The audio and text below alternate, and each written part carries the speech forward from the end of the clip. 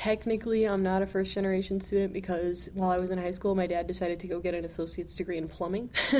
But, more or less, I do fit into that, like what you would associate with that. And so Valpo, the people at Valpo definitely seem to be more middle class or upper middle class than what I'm used to being around, I guess. There's people in one of my English classes that seem a little bit spoiled, and they've made a couple of comments very recently that were like, they're talking about shopping before class, where they go shopping, and like somebody likes going to Macy's, and they're like, oh, what Macy's do you go to? And they're like, definitely not the one in Maryville. Maryville's so ghetto. There was a shooting there like 2 weeks ago. I don't go to Maryville. That's way too ghetto. I'm just like, Maryville is not ghetto.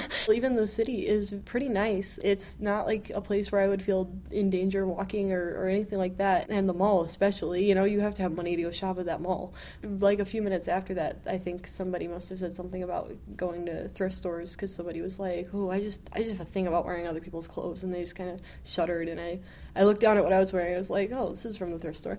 And then there's kind of a contrasting thing, which was not an on-campus experience, but at the beginning of the semester, I rode the bus to campus a couple times a week just because I commute, and it just felt good to not have to drive, a couple of times a week. If you ride the V-Liner, like not just the places that go from campus exactly, but just around the city, like you see kind of people that you didn't realize were living in the city. I heard some guy talking on the phone and asking somebody if they needed their laundry done because he had $20 left and he was going to go buy tobacco, but if the other guy needed his laundry done, he would only buy a little thing of tobacco instead of a big thing so that they could both do their laundry.